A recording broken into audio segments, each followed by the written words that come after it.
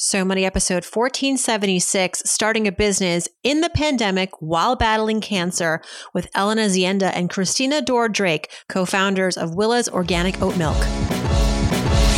You're listening to So Money with award-winning money guru Farnoosh Torabi. Each day, get a 30-minute dose of financial inspiration from the world's top business minds, authors, influencers, and from Farnoosh herself.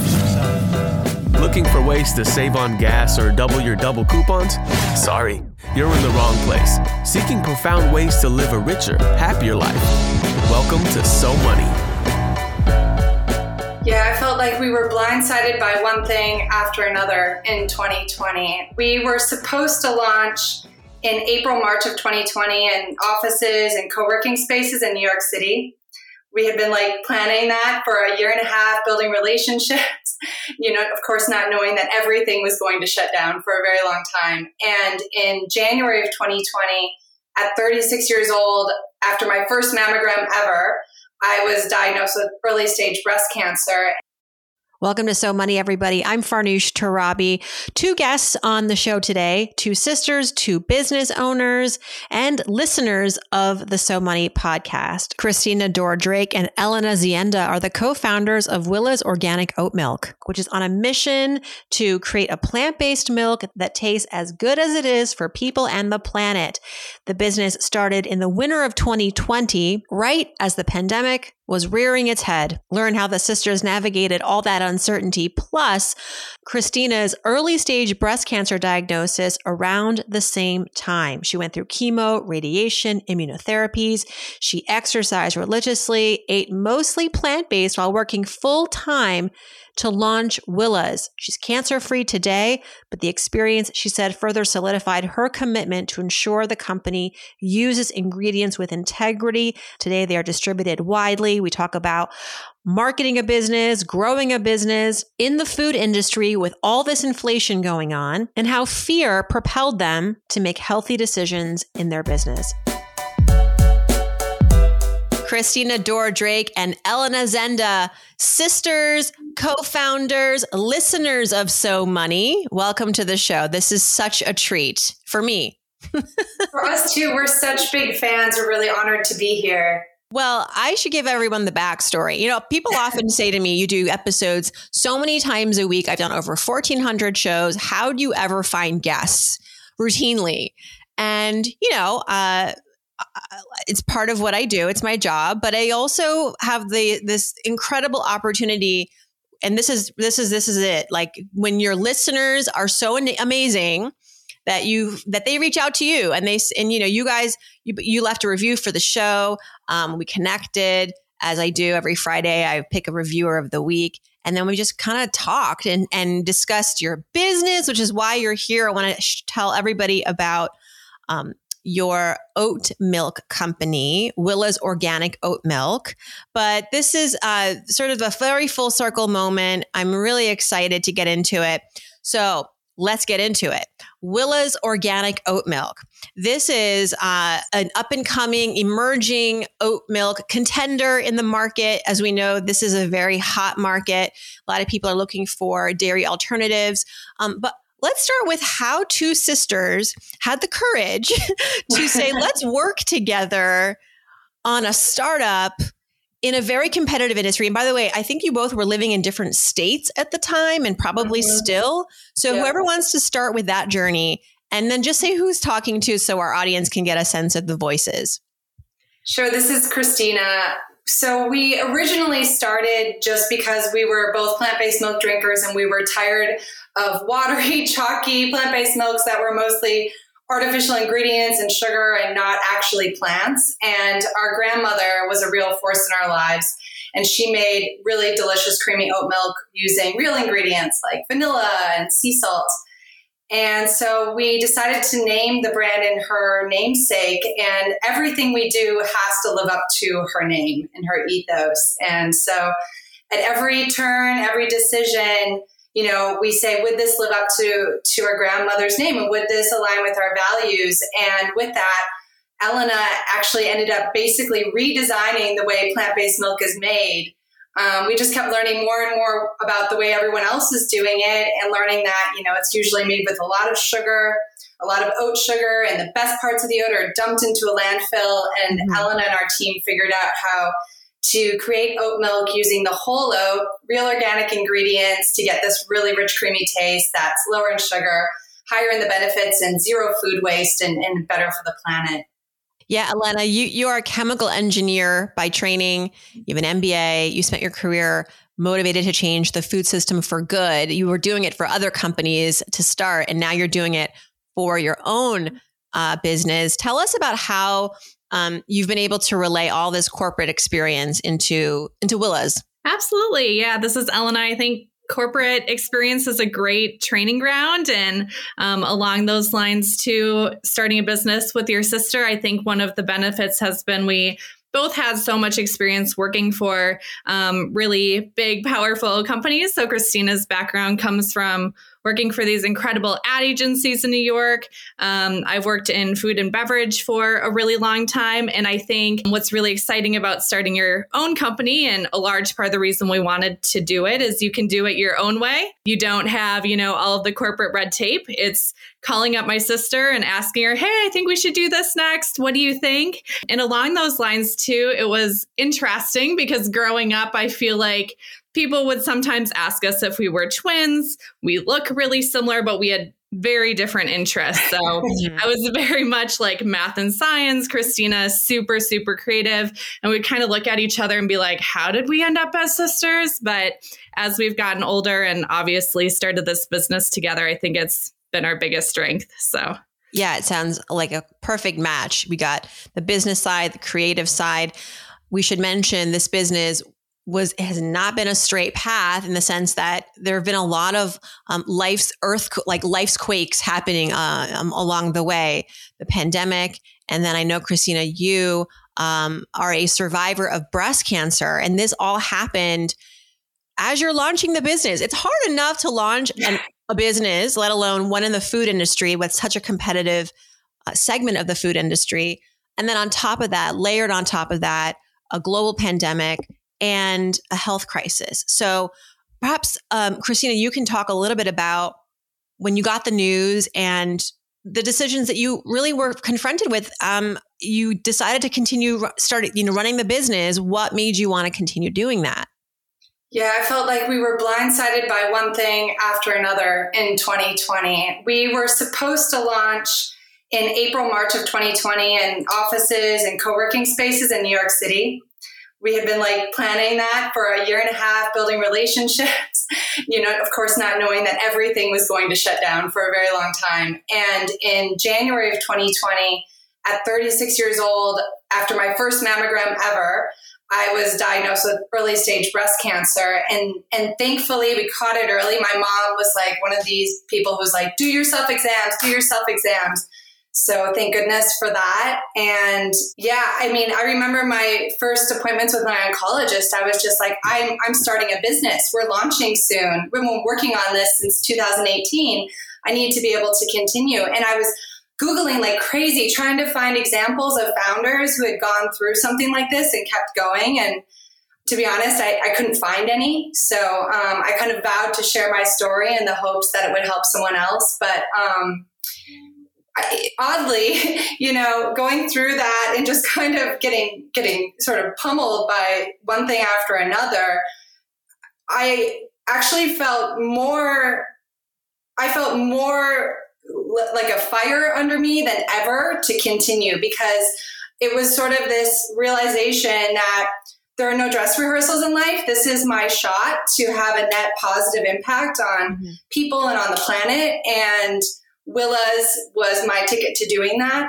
And so I just, I kind of put everything into figuring out what I needed to take care of myself so that I could be there for this brand and we could launch it.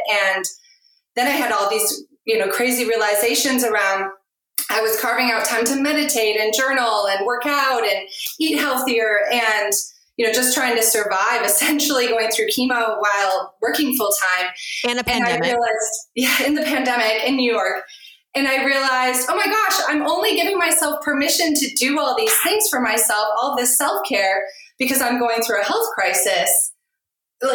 everybody deserves to, carve out time for these things, especially entrepreneurs. So in many ways, it really taught me that there are certain things like therapy, workouts, time for myself that are non-negotiables, and really worthwhile investments. Thankfully, I had a really positive, response to treatment. I'm cancer-free. It's unlikely to come back.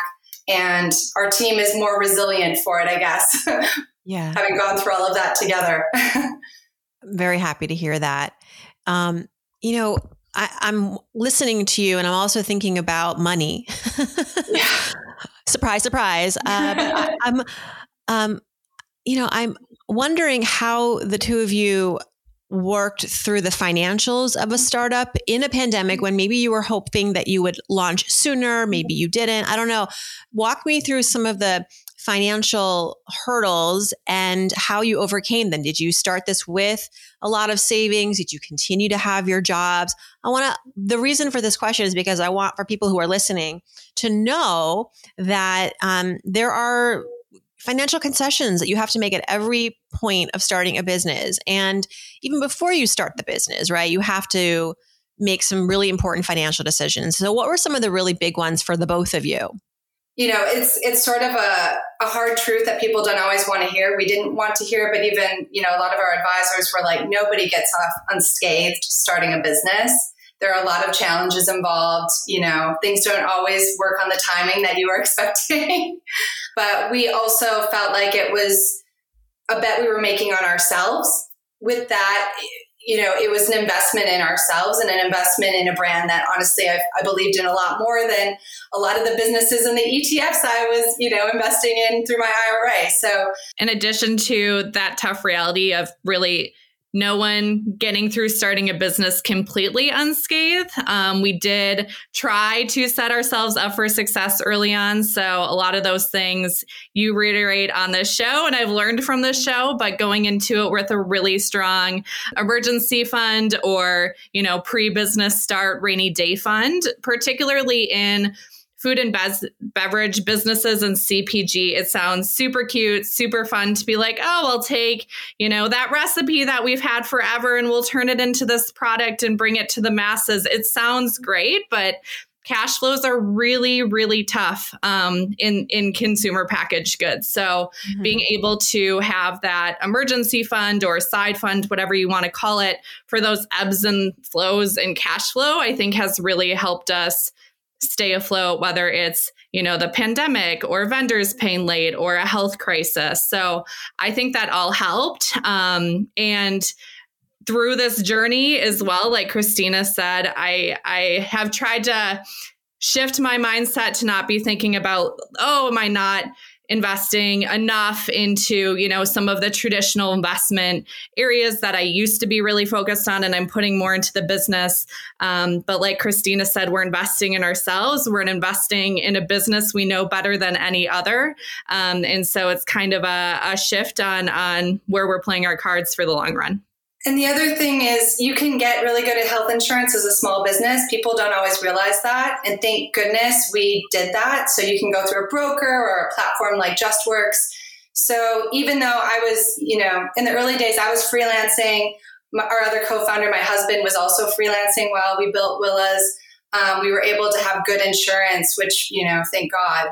And you got all of that immediately before you launched. And then, of course, with your health diagnosis, what a miracle that you had, because it would have been so financially draining. 100%. I mean, yeah, the insurance company was covering hundreds of thousands of dollars in medical expenses every month, which is our health system. A month. Oh my gosh. Yeah. Why is it so expensive to treat breast cancer in 2020? At this point, it was 2020, whatever. Like in the 21st century, I feel like that's a scam. I feel that's another show. That's another a whole show. Nobody should have to pay $250,000 or $1 million to be cured of stage 1 breast cancer. Come on, right. America. Anyway, let's talk about the oat milk industry. In the context of just the food industry, which we've seen inflation, I mean, just as a supermarket shopper, I've seen prices go up. And so I assume that's because business owners like you are experiencing price hikes from everything from packaging to shipping to, all your ingredients are probably more expensive now than they would have been, say, 3 years ago. So how are you navigating all of that to stay competitive and profitable in a time when inflation is so still very out of hand? One of the best decisions we made in the early days was really prioritizing healthy unit economics. A lot of our competitors were essentially like a lot of the startups we're reading about. They were, built in a grow at all costs mindset, which essentially meant in the bad times, they're grasping at straws and trying to figure out how to raise prices. We started really wanting to be at a price point that would allow us to make a healthy margin, which was huge. And then equally, when we raised our prices because shipping rates started going up, we just were really transparent with our customers and our fans, saying this is why we want to keep offering organic ingredients, using the best quality ingredients, living by our values. And we got a really positive response from our customers, just being really open with them. Mm-hmm. Absolutely. Yeah, go ahead. Yeah. And I was just going to add to that. I think as we've been getting into this business more and switching from developing products into looking at our existing products, I've just gotten a lot more comfortable with negotiation, to be honest. So I'm constantly on the phone with our vendors talking about how we might be able to get better pricing, what it looks like if we buy in advance or buy in bulk. And I think just being really comfortable asking for those things, even if you're a small company, even if, you're a smaller customer, to some of these vendors can really help and pay off, since we do want it to be as affordable for everyone as possible. So how do you scale?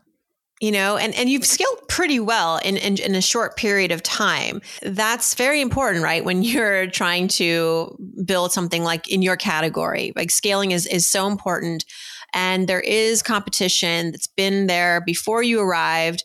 And you talked a little bit, Elena, about how you've been negotiating with vendors. Any tips for those of us listening who want to get into the holy grails, like Costco or Whole Foods or the major supermarket chains? Like, what are they really looking for? Do they invite competition, or you can maybe give us some insights. I don't know if you've had relationships with Target or Walmart, but there's been a rumor that, they know how coveted their real estate, their shelving is, that they are not very generous with margins and sharing the profits. And so as a business owner, sometimes you bypass the big box retailers because it's just not, yes, it's good marketing maybe, but you're not making any money. So what are some of the considerations you've had to make as you've been scaling and considering where to show up? And it's also their choice, right, to have you show up. So what's been that like? Yeah, I can talk a little bit about that. It's been really interesting to learn about some of the kind of holy grail distributors, retailers that you think of where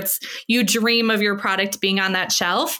At the same time, exactly like you're saying, as you dig into it, it can be very expensive to get on shelf. And then once you do, it's also really shocking the distributors for these retailers, what kinds of cuts and discounts and percentages they're taking off without even telling you. So you'll think, oh, we're selling for this price. Maybe we're offering this promo. You have an idea of how much revenue should be coming in, and you get it and you see kind of all these line item discounts, and it can be really shocking and really devastating for a business. So the nice thing is, or helpful thing is, I feel like this is coming to the surface more. Entrepreneurs are being really honest about it. So in our early days where we were having discussions, asking other entrepreneurs who had been there what to watch out for, what are the pitfalls, this was one of the top things. So we've been looking to kind of turn those models on their head a little bit. A lot of our retailers we are working with directly, shelf distributing to. We have team members that will literally drive around to different distributors and distribute product. And also looking for small ones that are more willing to work with smaller brands and a little bit more transparent about their policies. I think part of what's been really nice is we've actually seen some of these retailers reach out to us. So Yeah, I mean, maybe it's because you have such a great online presence too. I want to learn a little bit about your marketing and what has been a worthwhile investment, because not everywhere obviously pays off the same. Yeah, I mean, Amazon in many ways is kind of the worst and the best thing for a small business. The margins aren't as great. There's a lot of things that can go wrong. There are some questions about how sustainable Amazon is. At the same time, it allows us to sell nationwide. They pay us every 2 weeks, whereas retailers pay us a month or more later. And it has meant that we've even had some really amazing investors discover us on Amazon. Some fellow founders that, fell in love with the brand and reached out. So, things like that. There are a lot of sales channels that are sort of also built-in marketing. And that is one. Another one is selling to offices. It's sort of like you're getting paid to sample, which is wonderful. So we've been really looking at kind of alternative channels where we know we can make a good margin, and marketing is just part of the selling process. Offices is brilliant because that's where people are spending 8 hours a day in the office. And there's studies that show that when an employer introduces you to whether it's a 401k or a brand, there's a lot of trust between the employer and the employee. And so that's smart on your part.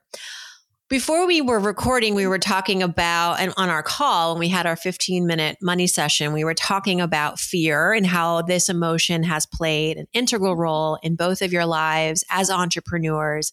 So, because this is all I think about these days with A Healthy State of Panic coming out in October, would love for you to share, either Elena or Christina, a quick story of how fear has been a source of strength for you and an emotion that has provided directionality in your business life. I can share a really recent story. We've been, doing a small round fundraising with angel investors, a lot of fellow founders, and I got the advice to be super brash and ultra confident pitching investors. And I thought, man, that doesn't really feel genuine to me. I'm really passionate about what we're doing, and I think that exudes confidence in its own way. But I'm not like the founders you see in the media, I guess, And I realized this memory came back to me of college. We took a test in one of my business classes that said whether or not you'd be a good entrepreneur. And I did not perform well because I was not fearless. And now, we think about this all the time. Actually, Elena and I talk about this a lot, about how a healthy bit of anxiety can actually really help you.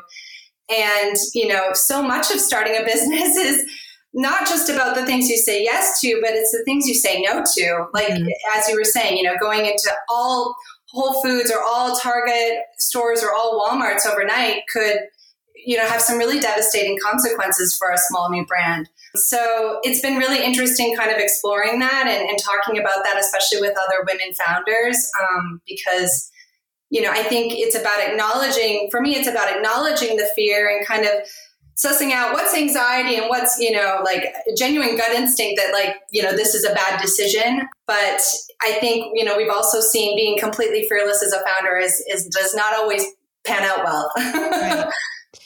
Yeah. I think you're 100% right about that.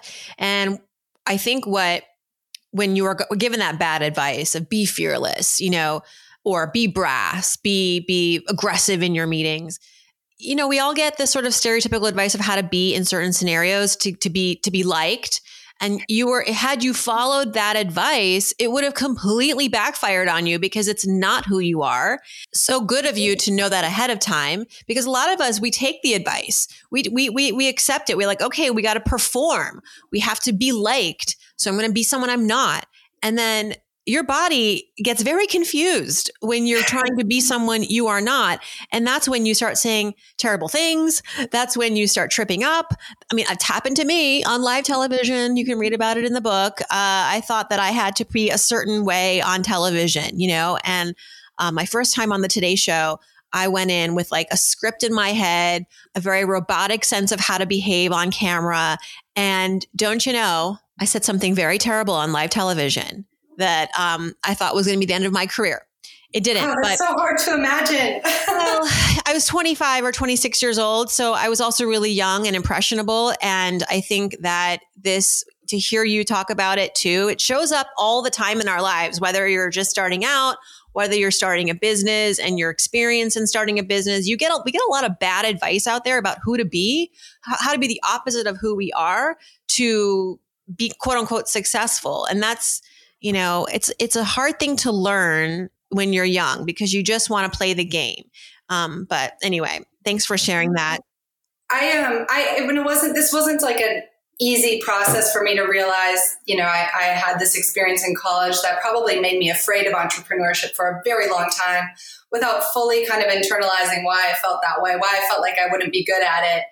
And then, having been given that advice, for a while, I was sort of internalizing it as, oh, this is another, sign, like maybe I'm not cut out for this, maybe, and then I started talking to other women founders who were much further along than us, who had raised money, had built successful businesses, and realized I wasn't alone in those feelings. And that as you're always, touting, like these fears can be useful and helpful and just important to note rather than just assuming that they need to be squashed somehow or you need to become someone different. Yes. Elena, what do you got? What do you got about fear? Tell us. I'm completely relating here. I mean, I think from even just being in middle school and being really interested in science and math, even there was just this kind of constant feeling of not really fitting in. And I think, it took me a really long time, and every single new job or new promotion that I got in my 20s, I think was almost a retest of that.